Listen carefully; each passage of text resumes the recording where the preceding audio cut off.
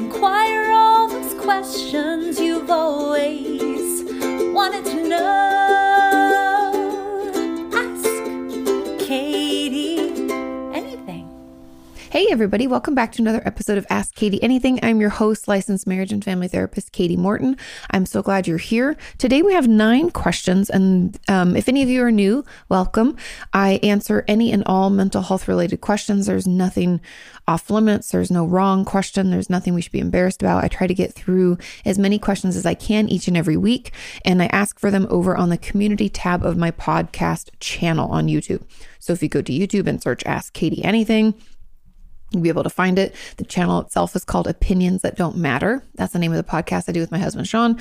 It's in the community tab on Sundays that I ask for these. Okay. Without further ado, let's jump to that first question. And question number 1 says, "Hi, Katie. When someone has spent almost their whole life being their quote unquote trauma self, for example, by masking, numbing, isolating, etc., how does one cope with slowly discovering who they actually are as they heal? I spent 6 years at uni getting a degree in something that I have no passion for, and now I feel like I'm starting from zero again as I pursue something that I actually have an interest in. I feel like I'm a million years behind everyone else, and it's making it very difficult to not fall back into feeling depressed and anxious. I'd love to hear your and the community's take on this. Thanks." Of course. I think this is a great question and something we don't talk about enough when it comes to healing from trauma and even eating disorders, self-injury, just mental illnesses as a whole. There's a period of time where we have to kind of figure out who we are without it, right?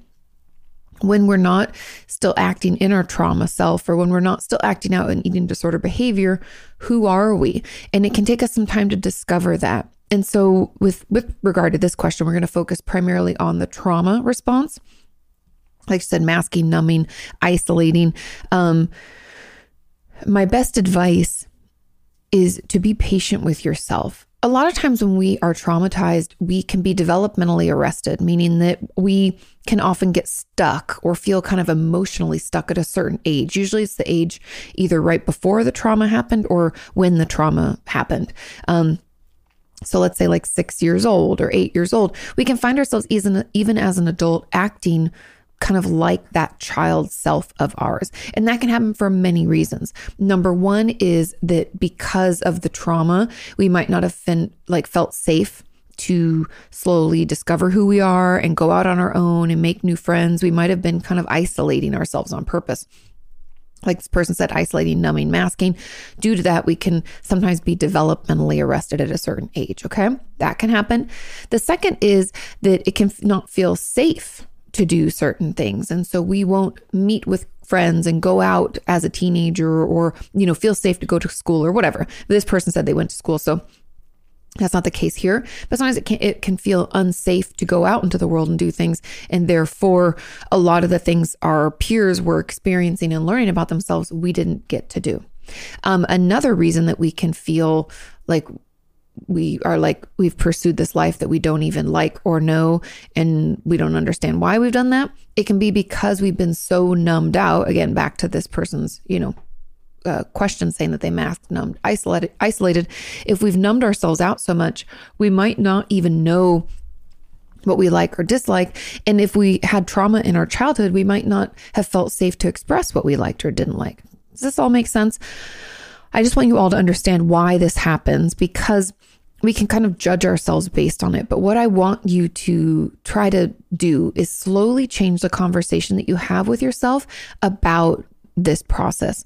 Because I would assume what you're saying to yourself right now is, why did I have to do this? Oh my God, what a waste of time, what a waste of money. And I don't even like that. And now I'm doing something totally different. And now I'm behind and everybody else is ahead of me and blah, blah, blah, right? All that shit talking, judgmental thought process that we have. I want you to do your best to not engage in that conversation and instead try to use some bridge statement like thoughts. These would be things like, sure, I may feel like I'm behind, but at least I know what I like now.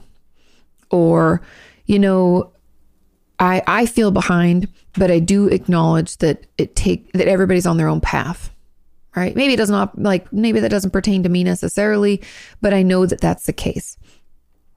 I know those things don't seem very positive, but they're not as negative, and you will feel the difference. And I know I've talked about that over and over, but I just feel like it's worth repeating. So we're going to have to, sorry, something's in my eyeball. We're going to have to change the conversation we have with ourselves about this process, because you've been through a trauma or repeated traumas. So much so that you only now are getting the opportunity to do things that everybody else had the opportunity to do way before this. Does that make sense? It's like if someone grew up without any trauma in their life, there was never this feeling of I can only depend on me, or I have to shut people out, to do this, or I'm just going to go with the path of least resistance, or I'm going to do what my parent or caregiver, whoever told me to do. And we can struggle to think for ourselves because, for all the various reasons I talked about at the beginning. And then all of a sudden we wake up from it and we're like, oh shit, right? And so if people didn't have any trauma, they felt free to do things and discover things and get to know themselves as we change and grow. I feel like I'm constantly getting to know myself. And so I want you to, instead of saying that you're starting from zero, it's okay to acknowledge that feeling. I think sometimes when we try to talk back against something or use a bridge statement, we can feel like we can't feel that way. Like it's wrong to feel like you're starting from zero. It's not wrong to feel that way. I just don't want you to give that feeling any behavior, meaning any action. I don't want you to take any action on that thought. Because if you guys don't know, like cognitive behavioral therapy kind of functions under the premise that when we have a thought, that thought can just be a thought, but usually we have a feeling about that thought, right? You maybe had a thought that like, I should be ahead or I'm so behind. And then the feeling was, I feel like I'm starting from zero. I feel like such a loser. And then the behavior would be, and then I beat myself up and I sabotage or whatever. And then I have more thoughts about it, right? And we kind of go thoughts, feelings, behaviors, thoughts, feeling, behaviors. And so we have to slow that down. We have to stop engaging in that. We have to recognize when we're caught in that cycle and instead be like, you know what? I'm not where I thought I would be, because that feeling's okay, but I know where I want to go. And how fucking cool is that, right? And it's just that reframing. And so I encourage you, along with the bridge statements, to do some reframing to allow yourself to see it for what it is. That sure, we can always acknowledge and validate the fact that trauma sucks. And if someone did it to us, if this is something that, someone harmed us, fuck that person. Throat punches across the board, spit in their faces. We hate those people, right? They stole time from us, and we can be sad, and it's okay to grieve that.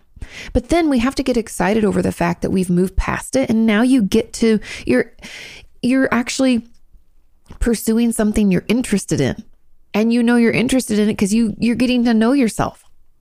How cool, right? And sometimes it just helps to focus on that component of it versus focusing on all that was taken or all the pain we sustained. Because we can obviously think about that all we want, and we can, roll around in it, but it only does us so much good. And I encourage you to allow yourself to feel that and to grieve that, but then know it's also okay just to move forward and to be excited about the future. And I know that goes against a lot of things, probably your trauma response told you, but that's where the healing really is. And that's where we build a new relationship with ourselves. And I'm excited for you. Congratulations. Because I don't want you getting caught in this cycle where you fall back into depressed and anxious feelings and thoughts. We have to stop that with bridge statements and reframing. And then a little bit of it's like celebrating the wins. Okay? Keep me posted. I hope that helps. Let's move on to question number 2. This question says, "Hi, Katie. Why do I still feel like a child? I'm 36, but I don't feel like an adult. I do adult stuff like I pay my rent, I pay my bills, I cook, go grocery shopping, and so on. But for example, when I talk to others my age or slightly older people, I always have to remind myself that we're the same age and I don't have to be intimidated. Maybe you need some information about me for context. I grew up in a very difficult family, got bullied all throughout my childhood and teenage years. I developed an eating disorder at 16 with severe and debilitating OCD at 18. I hope this helps. Thanks for all you do. Much love from Switzerland." And we have a comment on top of this that says, "Also, I feel like a child and it's very embarrassing to admit. When I go into a toy store to buy a gift for someone, I get all excited and I feel the need to buy a Barbie doll or a stuffed animal for myself. But obviously I don't. Why not? This really creeps me out about myself. I'm almost 40. When will I grow up?" Okay. lots of thoughts here. Now, the difficult childhood, this difficult family, the bullying and the OCD and the eating disorder and all that, I would argue you've dealt with complex trauma for much of your life, and that has developmentally arrested you in many ways. Often we can feel like a child when we're an adult for many various reasons, but one of the most common is that developmentally arrested feeling, where even though we did grow up, the years keep passing, we're stuck back at that time when the trauma began, or right before the trauma began, because we missed out on that chunk of life where we got to kind of figure out who we are, learn about our own emotions and what we like and don't like, and navigate independence little by little. And so we can still feel very childlike, even though the years have passed and we've grown up. And so that's a component of it. And I'll get into the comment secondary because there's some inner child stuff I want to address there. But I think I'd be curious. So the person who asked this question says, it talks about intimidation, feeling intimidated by people that are technically their age. And I would want to know where that intimidation comes from. Do we feel like, are we hypervigilant? Are we worried someone's going to injure us emotionally or physically maybe? Are we intimidated where we feel like we're behind? Like we're not quite where they are? Are there certain milestones we feel like we should have hit? I'm not sure where that intimidation comes from, but it might just be, and not just to, I'm not minimizing by saying just, I'm saying it, we think it could be all those things, but it also could potentially be the way we talk to ourselves about our place in life. Because for some reason, we as society worldwide have these like expectations in place around when we should do all sorts of things. Meet a mate, get married, have children, buy a house, pick a career. There's all these like milestones and we should be meeting them by a certain age. And like, I don't know, an example would be a lot of my girlfriends felt pressure to get married before they were 30. Oh my God. But most of us didn't. I barely made it before that. And it's still, I felt lucky to meet Sean when I met him. I thought that was like early in life to meet someone. But I also was one of those people that didn't really think I needed to get married or didn't feel that pressure really. We can feel this pressure to do things by a certain time. And it's all bullshit. And I do not subscribe. I don't think it takes into consideration all sorts of factors, right? There's so much that goes into who we are, how we decide to be what we want to be. It doesn't give us any freedom to choose. Maybe we don't want to get married. Maybe we don't want to have kids. Maybe we don't know where we want to live. So why would we buy a home? Maybe we can't afford it. Like all of the things, like I had student loans up the wazoo until recently. And so, doing a lot of things was limited. I was very limited financially. And I think there can be a lot of pressure or assumption that looking our age means X, Y, or Z. And that's why when we look at someone who is our age, who chose a different path, we're like, wait, they must be much older, right? We connect some of the choices they made to adult actions. And so it might behoove you to spend some time being curious about what you think an adult is. What's that look like? Does it mean you have to have kids and be married or own a home? Are those the only things? I would argue more important things are that we have worked on our own bullshit because we've all got it. I'm emotionally intelligent and I have loving relationships. I'd argue that is more important than any of the other things I mentioned.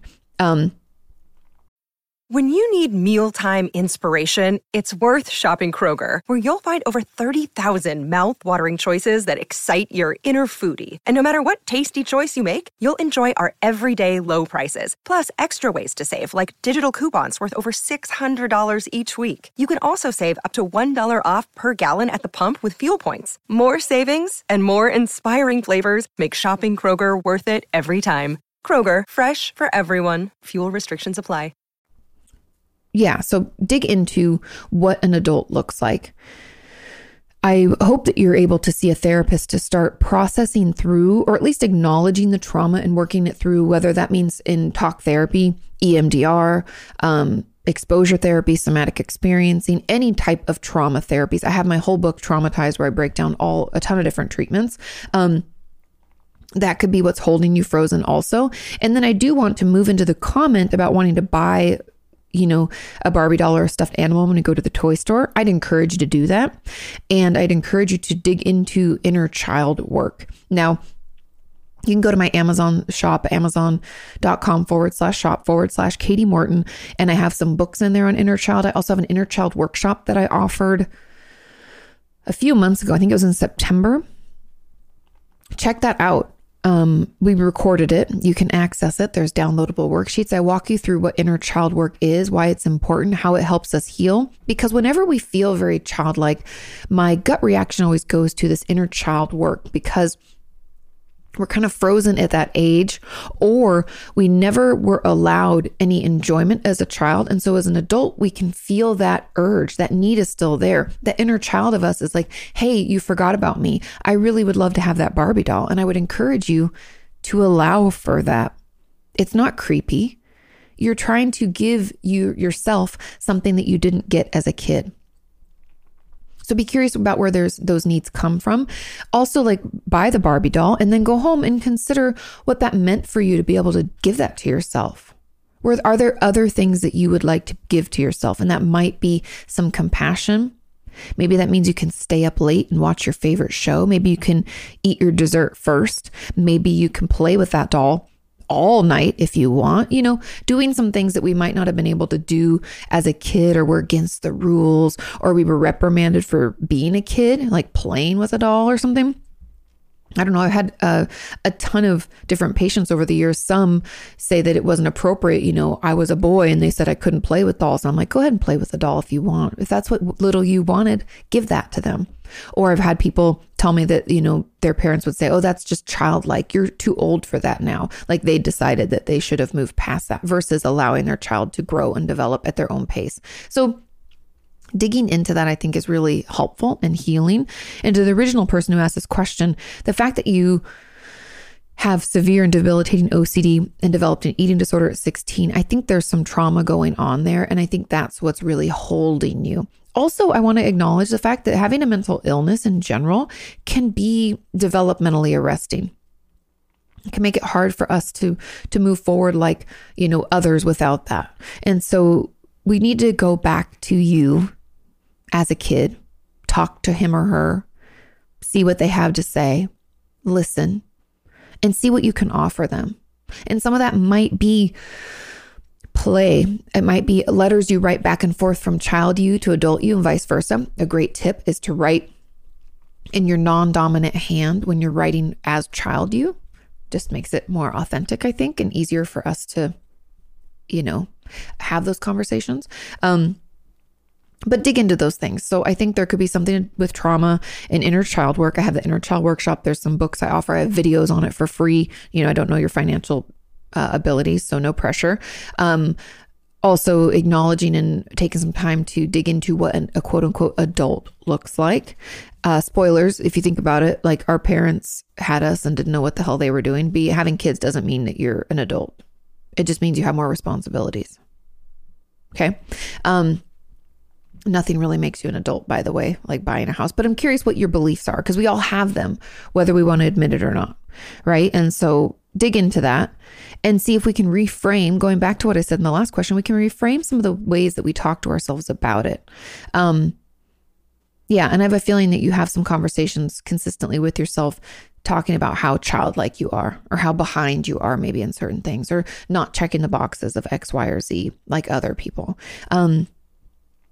Yeah, those are just some of my thoughts and things to kind of dig into and be curious about. I hope that helps. And for the person who wants to buy themselves those dolls or a stuffed animal, go for it.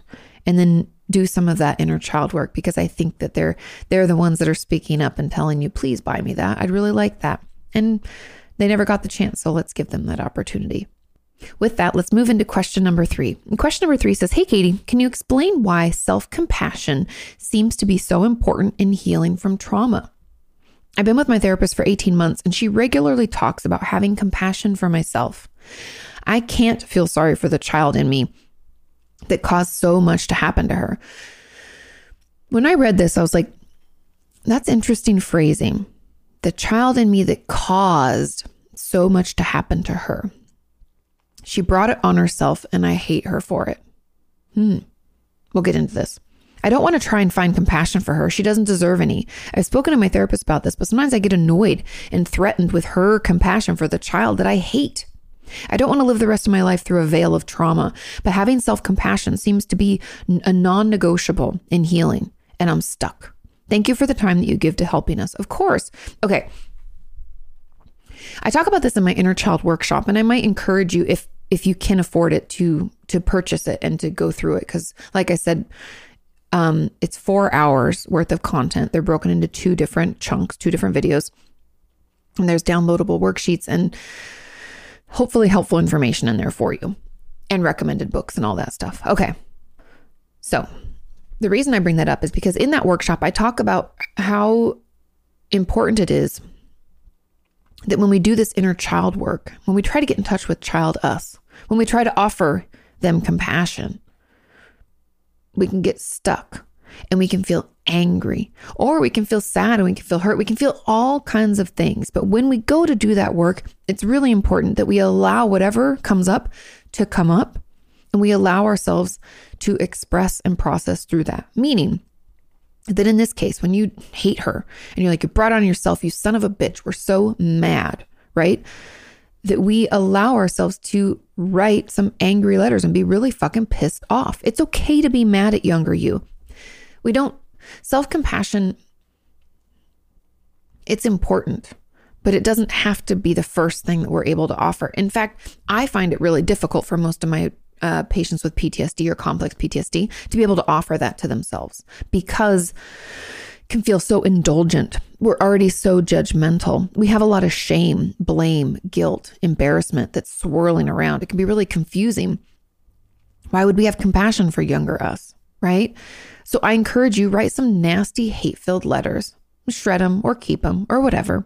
But we're going to have to process through this anger, because anger, obviously, it's one of our, it's a secondary emotion. I've talked about that a lot, but I think it was last week, maybe the week before, someone was talking about like primary emotions. I don't know if you've watched Inside Out, but they do a great job of explaining these kind of, I don't call them primary emotions, but they're kind of like basic emotions. It's like our makeup of being a human. And the reason these emotions exist is that they're kind of like these knee-jerk reactions to protect us or to help us express something before we can process it, right? So anger is one of those. It's a protective mechanism. And it's okay to kind of identify that anger, allow it to exist, and then maybe realize or be curious about what it's protecting you from. I find the most common reason we feel angry is because we feel hurt.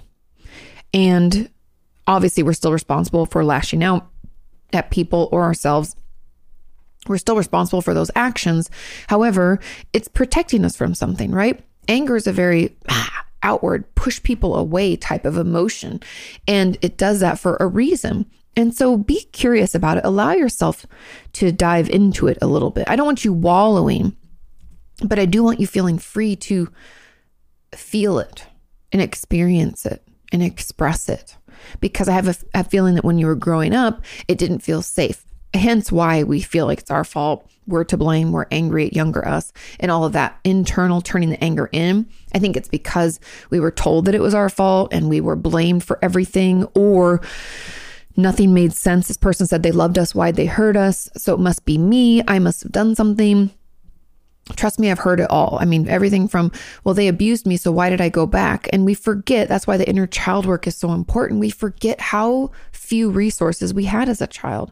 We couldn't leave. We didn't have any money. We didn't have another home to go to. Maybe we told a parent they didn't believe us, or we're so afraid to tell them that they'll hate us, right? It's just, we have to remember what it was like to be us at that age. And that's why the inner child work can be so helpful. Finding a photo of yourself when you're really young can be incredibly helpful for us just to realize how little we were when this was happening.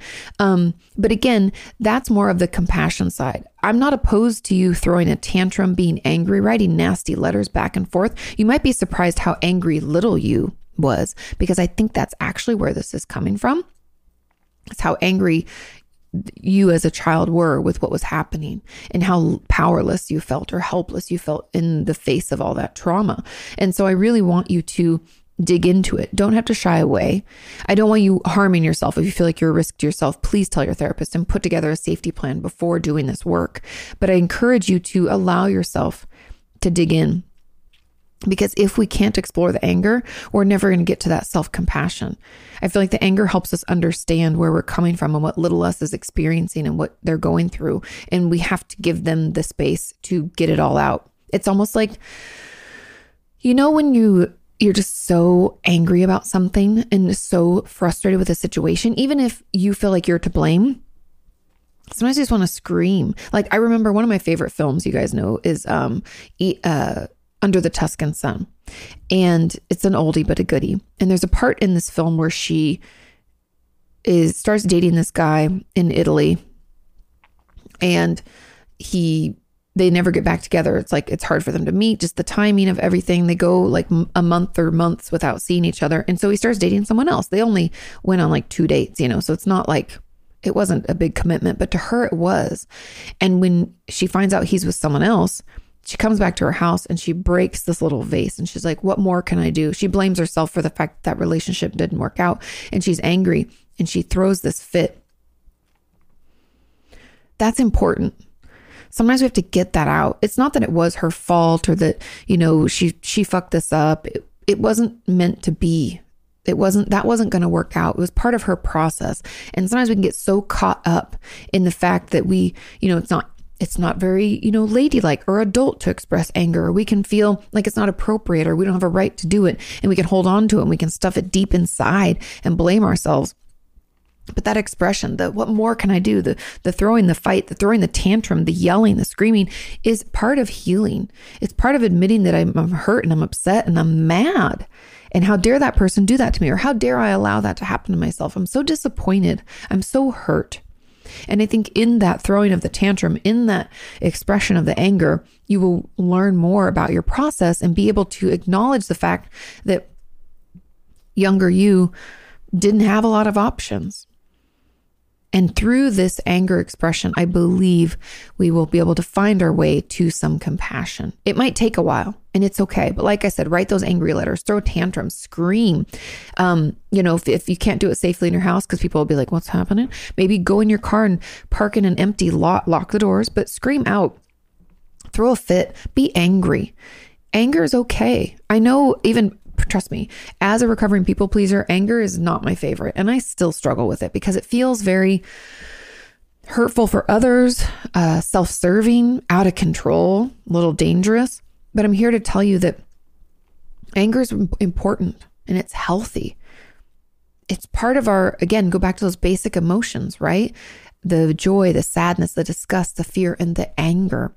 Allowing ourselves to feel it and to express it means that we're not shoving it down in our gut, and it'll turn into other things. It can turn into suicidal thoughts or self-injurious thoughts. It can turn into physical illness. We can have digestive issues because of it. Anger is not meant to be stuffed down. It will come out. It's meant to be expressed. It's meant to be vented and to talk about it. And so I encourage you to allow yourself to vent that, because we'll never get to the compassion if we don't go through the anger first. Okay. Now there was a comment on this that says, I would love to also know why it's so hard to show it, meaning self-compassion. I'm told if this happened to your child, how would you feel? And I know I can show them compassion, but then to show myself that same compassion, I just can't do it. Why? Because it's not us. And we always think, whether we want to admit it or not, that the rules don't apply to us. It's different. We're different, right? This is my child. And of course I love them, but child me, what an idiot, right? We can struggle to put ourselves in that childlike state, in that age that they're at. It can feel not impossible, but like we see it from adult eyes. And even as we look from little us, we are adult us. And so it can be really hard for us to remember. That's why I said getting a photo of ourselves at that age and writing letters back and forth and acknowledging, or taking time to acknowledge the limitations of us at that age, like financial limitations, housing limitations. Who was in our life that was there to support us? We often didn't have anybody that was there. We didn't have any adult looking out for us. Or maybe we did. A lot of times we'll have a teacher or a coach and then they leave, or we graduate from that class, right? And then we don't have access to them anymore. I want you to consider those limitations. What did you really have access to? That's why it's easy for you to offer it to your child, because they're still a child and they're yours, and you see them as a baby or as a toddler or as a 6-year-old, right? But us as adults, we look back at younger us and we're like, she should have known better. Fuck, because I know better now, right? And we apply what we know now to us then, and we don't recognize, or we don't, unless we make an effort to, it's hard for us to recognize those limitations. Okay. Another person said, I struggle with this as well. To add on, I often feel like I'm not allowed to feel hurt or sad because it's my fault. I was a naughty kid. I was too sensitive, and it was not that bad to cause trauma. Like my father's angry outbursts, spanking, kicking, and verbally humiliating didn't leave marks, and my siblings are okay. And now that I feel estranged from my parents as an adult, I struggle to feel the pain related to it, since I feel like it's my fault because I'm bad at maintaining relationships due to depression. I'd love to hear Katie's thoughts on this topic. Could it be kind of some dysfunctional protective mechanism not to feel compassion for ourselves because A, we didn't speak up for ourselves, or B, we might bury the pain under some self-blame and shame? I feel like I've kind of talked about this a little bit in the fact that we can think we're a naughty kid and we deserved what we got. Again, we have to go back to, in some way, allow ourselves to acknowledge our limitations as a child. And just because we were lashing out or we were a naughty kid, I also be very curious. As a therapist, I do this a lot where I'm curious, like, when did you start acting out? What do you think makes you a quote unquote naughty kid? If your child acted like that, what would you do, or how would it work? Or because the angry outburst from your father, the spanking and the kicking, the verbally humiliating you, you don't think that might have led to you lashing out or acting out in some way? It would for me. And then you're told you're too sensitive. Right? We didn't feel safe to express anything. So we tucked it deep inside. We stuffed our anger down.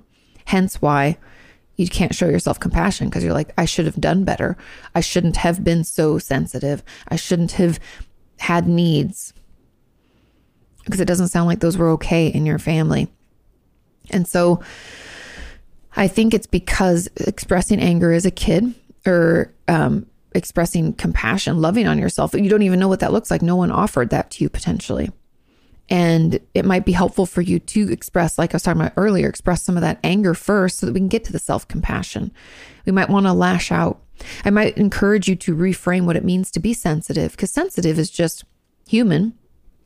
It just means that you were a kid that had feelings.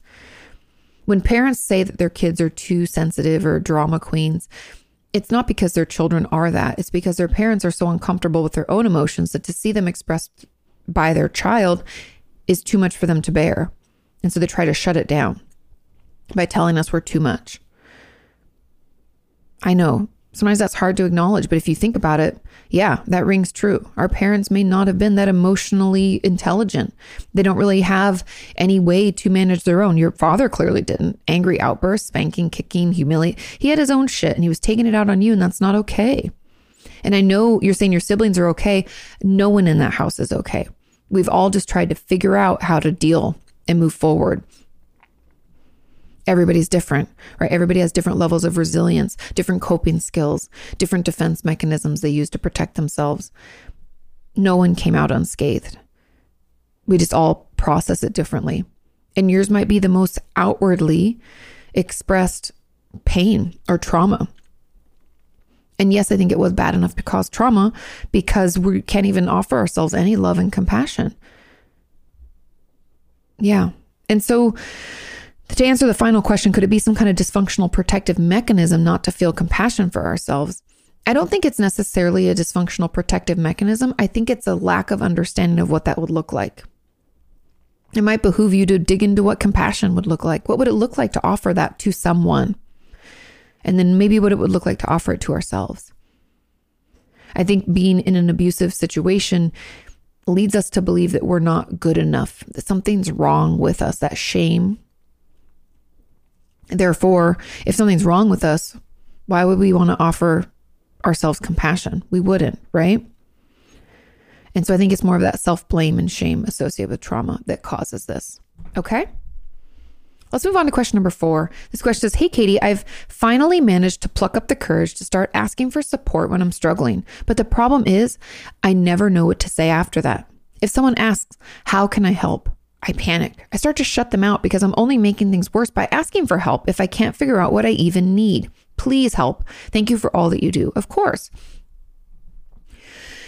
Let's start to think about this because I can't tell you what you need or what to say, but I can tell you how to figure it out. Now, when it comes to asking for help, I'm incredibly proud of you for reaching out and speaking up.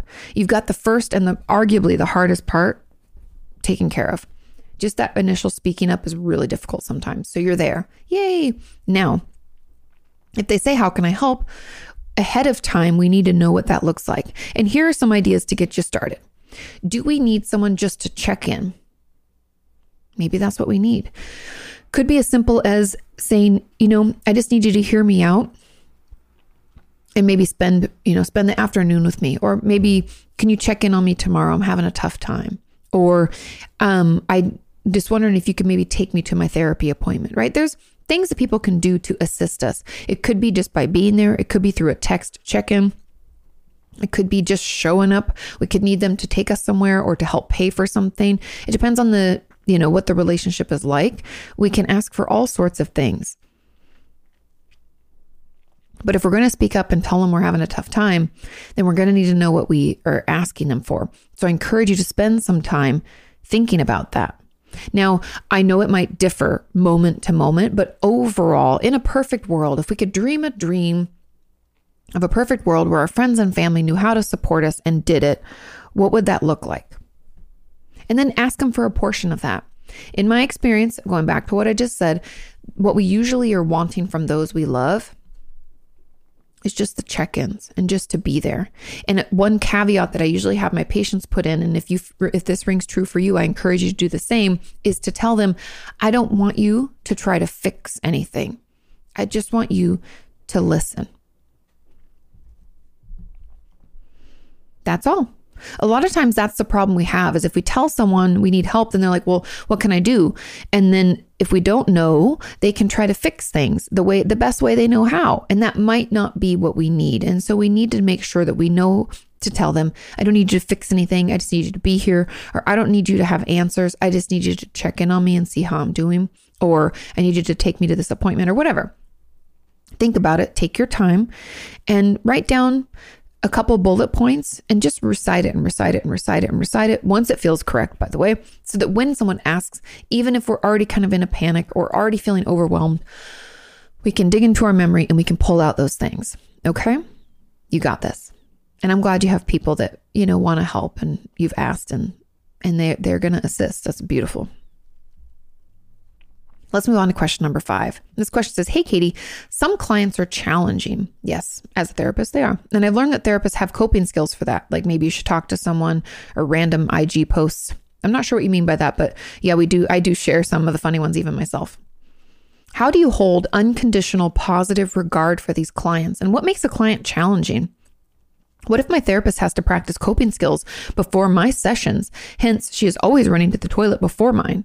Sometimes I think she really enjoys talking to me. Other times, especially when I'm very dissociated or reluctant to try new things, I'm convinced that she was waiting for the hour to end.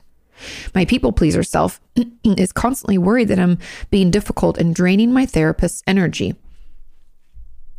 This is a great question. And it kind of made me laugh because as I was reading it, I was like, ooh, we've got some people pleasing here. And then at the end, they said my people pleaser self. So yes, some clients are challenging. The reason your therapist is probably running to the bathroom, I think I've talked about this in an older video, but either way, is because we have no time. We have 10 minutes in between patients, and we all know that therapy sessions don't end exactly on time. At the very least, they're a couple of minutes over because we end and then we have to pay and then you leave. And then in that time, as a therapist, we're supposed to have a snack, maybe get some water, go pee, do our notes and get ready for our next patient. It's not enough time. Which is why a lot of us end up working after, which is what I usually do because I like to keep on time. I do my notes a little bit during and I just finish it after my day or when I have my lunch break or whatever. So your therapist is running to the toilet because she probably hasn't had an opportunity to do so before. That's why. So I would argue has nothing to do with you. Now, when it comes to difficult or challenging clients, what makes a client challenging can be many things. Number one, it could be their lack of emotional intelligence about themselves or their situation. And so there's a lot of learning that we have to do up front. By the way, challenging isn't a bad thing. I think every therapist out there would say, sometimes we really like a challenge. Obviously, you can't have every patient be a challenging patient because that can get very emotionally taxing for the therapist. And so it's a balance. Everybody's different on which types of patients we can manage. Like I take a lot of eating disorder and borderline personality disorder patients. And a lot of my colleagues are like, how do you do that? And I'm like, I don't know how you do what you do, right? We all have our strengths. We all have our weaknesses. And it's finding the right fit. And so I also want to define unconditional positive regard. A lot of people don't understand what this is.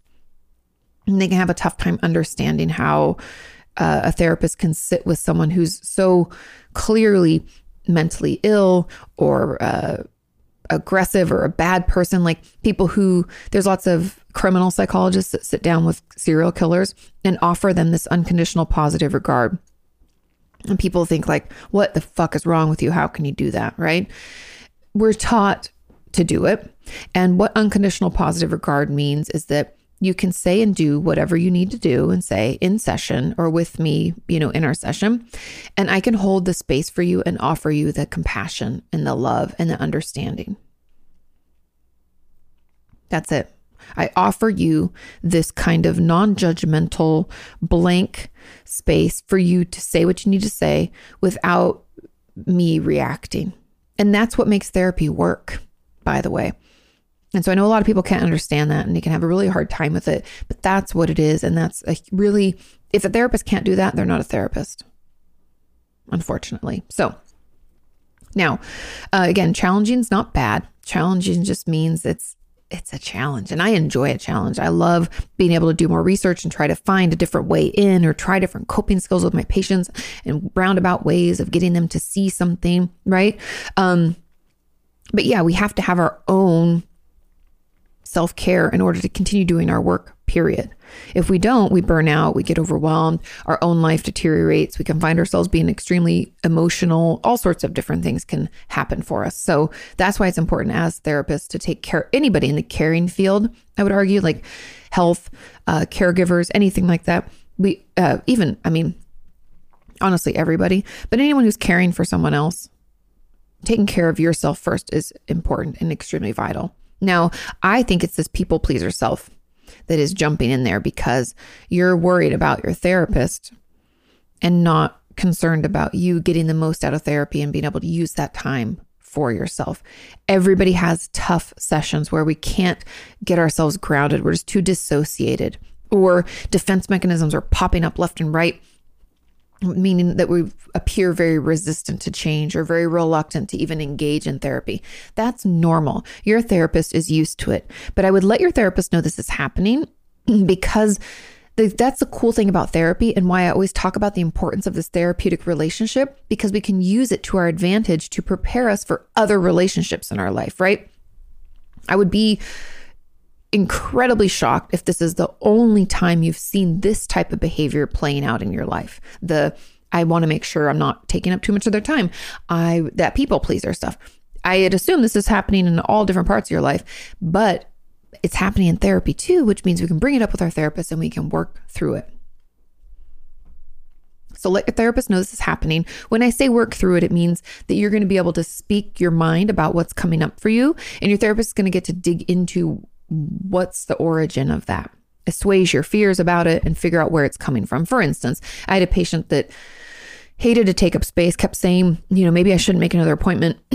I'm sure other people need it more than me. And it all came back to the fact that in her childhood growing up, she was always made to feel, or she was always told, I guess is what I should say. She was always told that she was in the way. She was always told, because she was kind of like the accident child. She was like 10 years younger than all of her siblings. She was made to feel as if she was in the way, told that she was an accident, which, what does that do to someone? Told that, you're being too dramatic, you're too sensitive, you're too much. And so, and not to mention one of her parents was an alcoholic. So she spent most of her life feeling like she was walking on eggshells, trying to not take up space, not be too much, and, do everything perfectly so no one got upset. I'd be curious where it's coming from for you. That's just one example.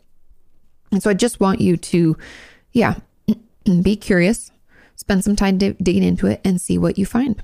And there's a comment on this as I experience this as well. I feel like I'm wasting my therapist's time. Interesting. And trying to read how she is feeling. Although it makes me cringe to even write this, as I know it has more to do with my people pleasing than to do with her. This is so hard. Yes, it's normal. For a lot of us, this is just a part of our healing, part of our process. I encourage you again, just like I said to the other question above it, let your therapist know it's happening. This isn't the only place this is coming up for in your life for you. So we need to let her know that it's happening, and then we can work through it. That's what makes therapy beautiful. It's the one relationship where it's not about you and the other person, the dynamic. It's about you in this space and what comes up for you and helping you work through it in the most healthful way possible. Bring it up. It gets better. Trust me. And it's super common. Any therapist worth their salt is going to be able to work on that with you. Let's move on to question number 6. This question says, hey, Katie, how do I build inner self-worth? I don't mean confidence, because I have confidence in some things that I do, and I'm working on others. I mean that I'm worthy, regardless of anything else. It doesn't matter how productive I am, what others think of me, or anything else. How do I get to the point where I believe that I'm worthy? After a lifetime of abuse, I just don't believe. I don't at all believe this. I believe I've deserved the abuse, both from my parents and my husband. We were separated for almost a year. First of all, I'm so sorry you had to go through that. I hate all those people, parents and husband. It'll come through in the healing. That deserving of the abuse, I believe, obviously is coming from the shame component of our PTSD response. But I want to go back to what I said. Was it question number 2? Oh, question number 1, maybe. No, it was question number 3 with the self-compassion. I think sometimes we have to allow ourselves to be angry, and we have to allow ourselves to lash out in a healthy way. I don't want you to harm yourself, but I'm saying you think you deserve the abuse that you got throughout your life. I want you to tell me why.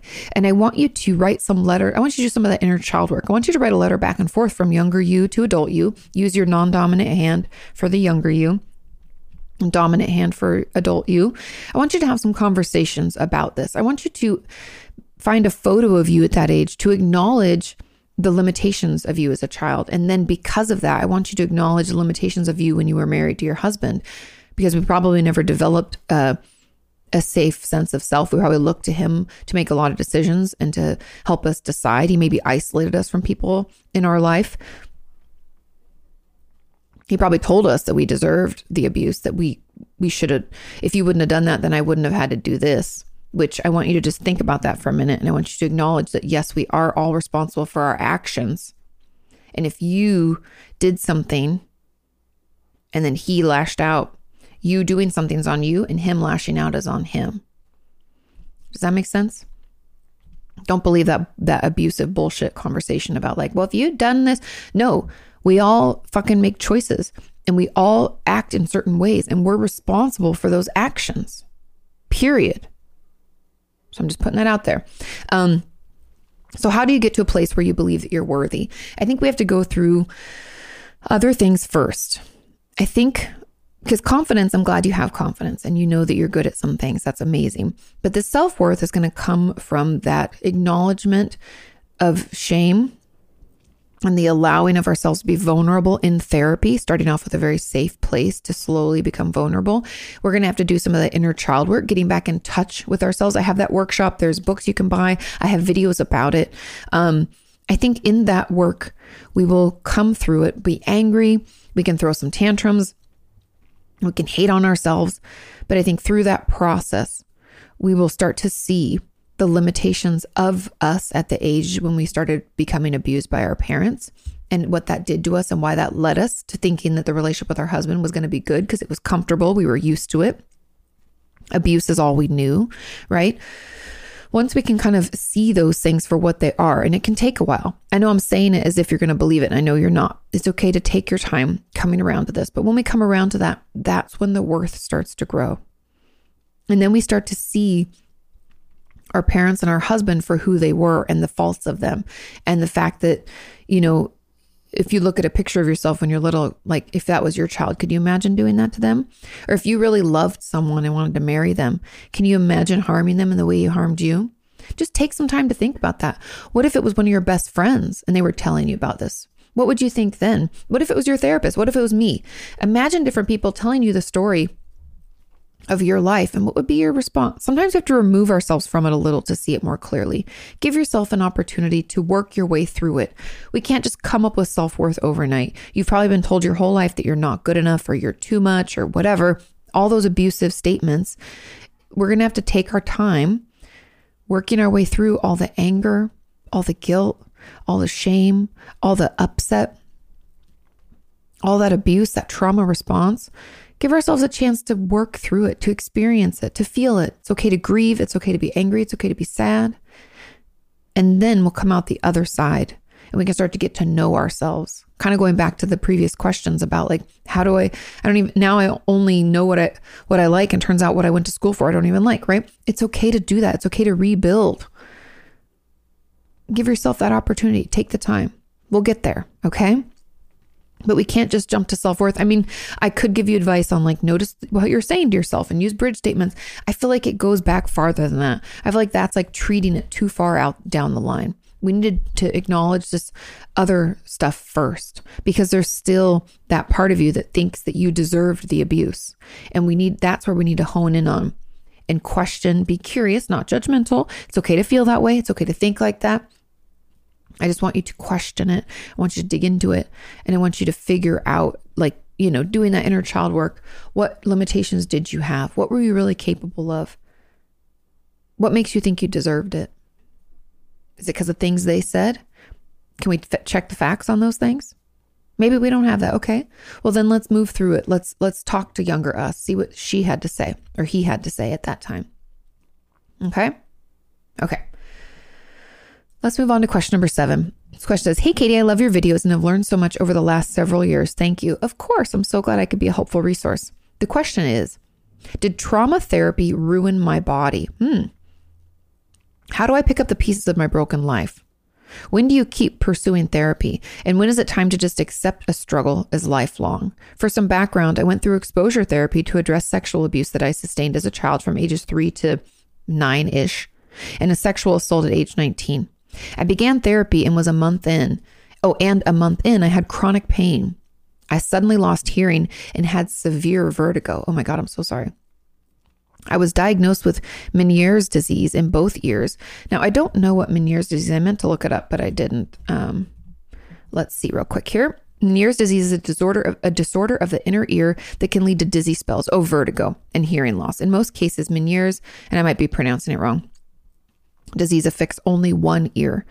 Meniere's disease can occur at any age, but it usually starts between young and middle-aged adulthood. Okay, so diagnosed with that in both ears, vestibular migraines, and stage 3 endo. I cannot work. I cannot drive or leave the house alone due to vertigo. Yeah, my aunt had that for many years.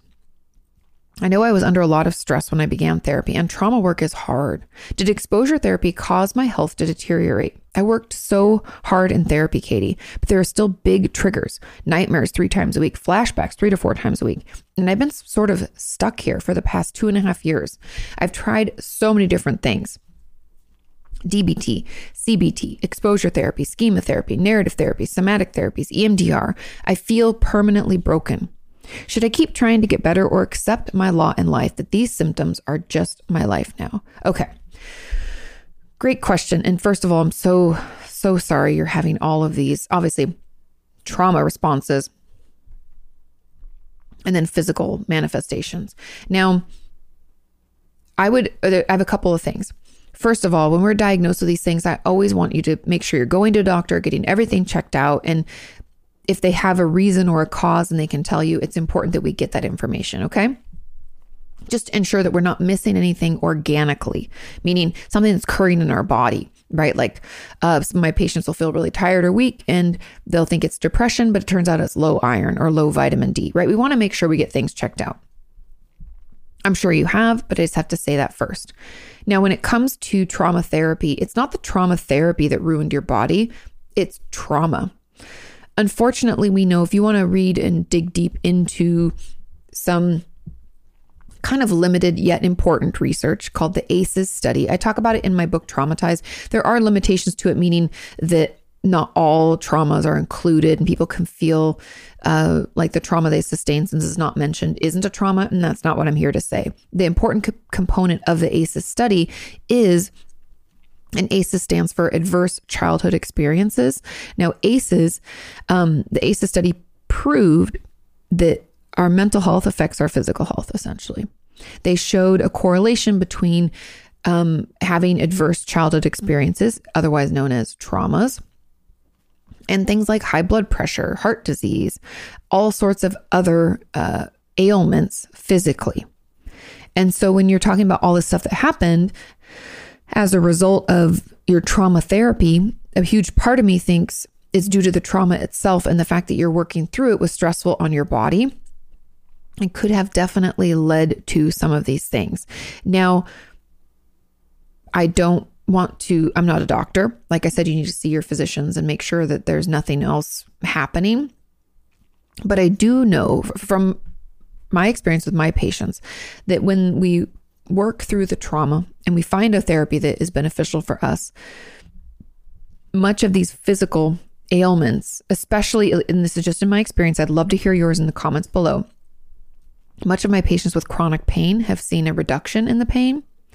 Like the achiness, even sleep issues, insomnia and stuff was able to resolve itself mostly. I had a patient who had I don't know if it was Hashimoto's. I think it was something different. I can't think of what it is. Anyway, it was, had an overactive immune response, for lack of a better term. And when they finished processing that was still there, but it was so minimal. Like the outbreaks were so much lower. It was something on their skin. Anyway, I can't think of it. But anyway, there was a reduction in those symptoms. And so I'm not here to say, oh, you're going to process your trauma and everything's going to go away. Could it? Sure. May it not? I don't know. But because it's come out around this time and you think it's correlated, it's important to let your therapist and your, doctors know. And it's important for you to continue working through as you can at your own pace. We don't want to overwhelm you. That might have been what happened. We could have moved too much too fast and been re-traumatized and made things harder. But I do think that we can get you to a point where it's not so painful or so overwhelming or so deteriorating or debilitating, right? And I want you to know that we can probably get you there. We just have to find something that works. And for you, it might not be the style of therapy since you've tried like everything. It might be the therapist. It might be finding you a good fit and going at a pace that feels good for you. But it can, just like I've always said before, when we work on things, sometimes it gets worse before it gets better. And we can trigger things in our system because our mental health and physical health are directly linked. It's all part of the same body, right? I don't know why people, I'm not saying you, but in general, physicians don't want to take into account people's mental health. And I'm like, they're all part of the same thing. Essentially, your mental health is a hard drive that makes the rest of your body work. Why would it not be something we should take into consideration? When they want to get rid of medications, they always get rid of the psychotropics first. Ugh, so frustrating. So trauma work is very hard. I think this overwhelmed your nervous system and could have led to a lot of things. I've had tons of patients struggle with migraines because of this work. I'm not familiar with Meniere's disease and vertigo. There's a lot of different causes for that. So I really do think that that if we can continue the work at the right pace with the right therapist, that it could lower some of the symptoms that you're experiencing. Okay. There was a comment on this that says, on a similar note, I was going to ask how to know if doing therapy has re-traumatized you. And if so, what can we do to fix it? If your therapist went too fast, too much, pushed too hard, and you left feeling worse each and every time, and there was no coping skills offered, no resources, it felt like it was happening again, our flashbacks increased and all this stuff. And It starts at the beginning like that. I want you to know it's like gets worse at first because we're opening Pandora's box, right? We're digging back into things that happened to us. We can feel like we're experiencing them again. A little bit of therapy is potentially slightly re-traumatizing because we're recalling it.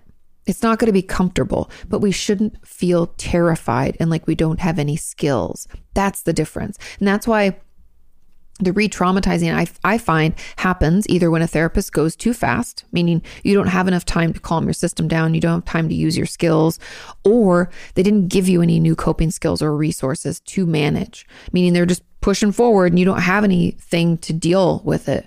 And so you feel threatened again, hence the re-traumatization. Because remember, to be traumatized when we fear for the safety of us or someone we love. And if we feel like we don't have the capabilities to cope, it could be damaging. So that's really what I look out for. If you feel like you're going too fast or you feel like it's too intense or any of those things, that could be potentially re-traumatizing. Okay? And it feels worse at the beginning, but you should have resources. You should have coping skills. You should have tools you can try to use to help you manage. If you don't have those, let's find you a different therapist. Okay? Let's move on to question number 8. This question says, hi, Katie. Is it possible for fatigue or other physical symptoms accompanying mental illness to become permanent if the mental illness lasts too long? Can it permanently wear out your body? I have complex PTSD, and although I'm still struggling a lot, I've seen improvement over the last couple of years. However, my energy levels have kept going down. And even if my complex PTSD symptoms may fluctuate, my low energy levels stay the same. What's your experience with this? Have you seen patients recover from mental illness but still have the physical symptoms? Or do the physical symptoms eventually go away too? In my experience, I've had patients whose physical symptoms lessen and some go away, but I'd never like to promise. We don't know how you're going to react. I would see a doctor because I'm very curious about these low energy levels. Now, part of it could be due to depression, but part of it could be low vitamin D, could be any number of things. Like I was talking about before, there can be these organic causes to us feeling off, down, achy, like I said, low vitamin D and low iron. I want you to get a full blood panel done so they can make sure that everything's operating okay. It should get better. In my experience, it usually gets at least a little bit better. Now, obviously, if there's something else going on in your body, we want to know about it so that your doctors can treat it. And so that's why I would see your doctor, get checked out for all of that stuff, and then we'll take it from there. But in my experience, the physical symptoms do lessen. Some go away completely. Some are manageable, but we want to understand where this is coming from because the fatigue that can come along with, depression or complex PTSD, as we process it through and it becomes less and less emotionally charged for us or affecting our life less and less, then the fatigue should go away as well, because that's one of the main symptoms. And that would be how we'd know if the therapy was actually working. Does that make sense? And so I do not think, the physical symptoms are permanent if a mental illness lasts too long. If we don't treat a mental illness, just like a physical illness, the symptoms can get worse and worse, or they can take longer to go away. So we do, want to be patient with it. I'm not sure how long, because you said improvement over the last couple of years. To me, I'm thinking that things should be getting a little bit better. So I would go to your doctor and get everything checked out and then let your therapist know that this is happening, because fatigue can happen for a lot of reasons. I'd be curious about how your sleep is, are you having flashbacks or bad nightmares? I don't know if you have, insomnia of any kind or sleep apnea. Very curious about that. I also wonder if you feel more fatigued at certain times, like before or after a session or something like that. I'd just be curious about all those things so we can kind of get a gauge from where it's coming from, what the triggers are, and rule out any physical stuff. Okay? I hope that helps. Keep us posted. Let's move on to our final question, question number 9. And this question says, hey, Katie, how important do you think a diagnosis is? For the past year, I've been struggling with low mood, self-harm, and disordered eating, and have been seeing a therapist to help with that. But I haven't been diagnosed with anything. Why wouldn't I have been diagnosed with anything? And do you think not having a diagnosis can affect the treatment? Also, because I haven't been diagnosed with anything, it also feels like I don't deserve to receive help because I'm not, quote unquote, sick enough. Why is that? P.S. Thanks for all you do. Your videos and podcasts have helped me so much. Of course, I'm glad I could be here. Okay. A diagnosis here's a couple of reasons why it's important. It's important in the States for insurance coverage. That's really it. I could get into the details of that, but the different diagnoses allow for different levels of treatment that's available through your insurance company, meaning you don't have to pay, or your copay is lower, or once you meet your deductible, you pay nothing. It feeds into your insurance. And so when it comes to getting things covered, diagnosis is very important, and it's going to be necessary. But when it comes to anything else, I find diagnoses to be helpful for the patient if it helps us feel validated and like what we're going through is real. And so if we're struggling and we're wanting to minimize or invalidate our experience, tell ourselves it's not that bad, I'm not that sick, right? This person says because I'm not sick enough, it feels like I don't deserve to get help. When I have a patient who starts feeling that way, I think it's important to share the diagnosis with them. Now, you might have a diagnosis, but I've learned that I'm a bizarre therapist. I talk with my patients a lot before giving them a diagnosis, and I always let them know what that is. And we talk it through. They can question it. They can agree or disagree. They can say, I don't want that in my record. And I can say, okay, there's a lot of different conversations that can be had around diagnosing someone. And I've learned that most therapists don't have those conversations, and I don't really understand why. I don't know if they're scared. I don't know if they don't think it's that big of a deal. I don't know if it's just like autopilot. I don't really know. But I would ask your therapist about it. I would say, it's important to me because I feel like maybe I'm not deserving of care. Like what I'm going through isn't that bad. Tell them what's going on for you. It's important that we speak up about this because chances are you have a diagnosis. They just haven't told you about it. That's what at least others in our community have told me. And I just find that very surprising, but to each their own, right? Everyone operates differently. And I do know that some therapists think it's not helpful because we can feel like a diagnosis is then like our identity, like part of who we are. I don't really feel that way. I think it's all about the ways that we talk about it and the ways we understand it, and talking about it as a diagnosis, a thing that we're working on, not this is who I am. You know what I mean? And so talk to them, ask them about it. I think for you, it might be an important key piece because I do find it validating for my patients to be able to say, oh, I'm not making this up, or I'm not being dramatic. There's actually a name for what I'm going through. I have panic disorder, right? It can feel helpful to be able to say that and to put a term or put language to it. And so I think when it comes to that, it's important not for everybody though. Everybody's different. But in this case, I think I would talk to your therapist. I would tell them that it's important. I would tell them, you're feeling like you're not deserving of care, and they should be able to share with you either a diagnosis they've already given you or ones that they're considering. Because it also can take some time. Sometimes I'll see a patient, especially if I'm going to diagnose them with a personality disorder, something like borderline or narcissism or what's it called? Obsessive compulsive personality disorder. There's a lot of different personality disorders. I'm going to take my time with that because those are more pervasive. I need to be working with you for a longer period of time before I think I can ethically offer that diagnosis. And so, you've been seeing a therapist, or it says for the past year, you've been struggling. I'd assume that means for the past year, you've been seeing a therapist. I think that is enough time to be able to offer one if there's one to offer. But talk with your therapist about it. And if there isn't a diagnosis, I would push you or encourage you strongly to reframe this deserving of care. Because I know I've talked about this over the years, but I just want to reiterate it here. We all deserve to see a therapist and to feel better. And diagnoses are so limiting.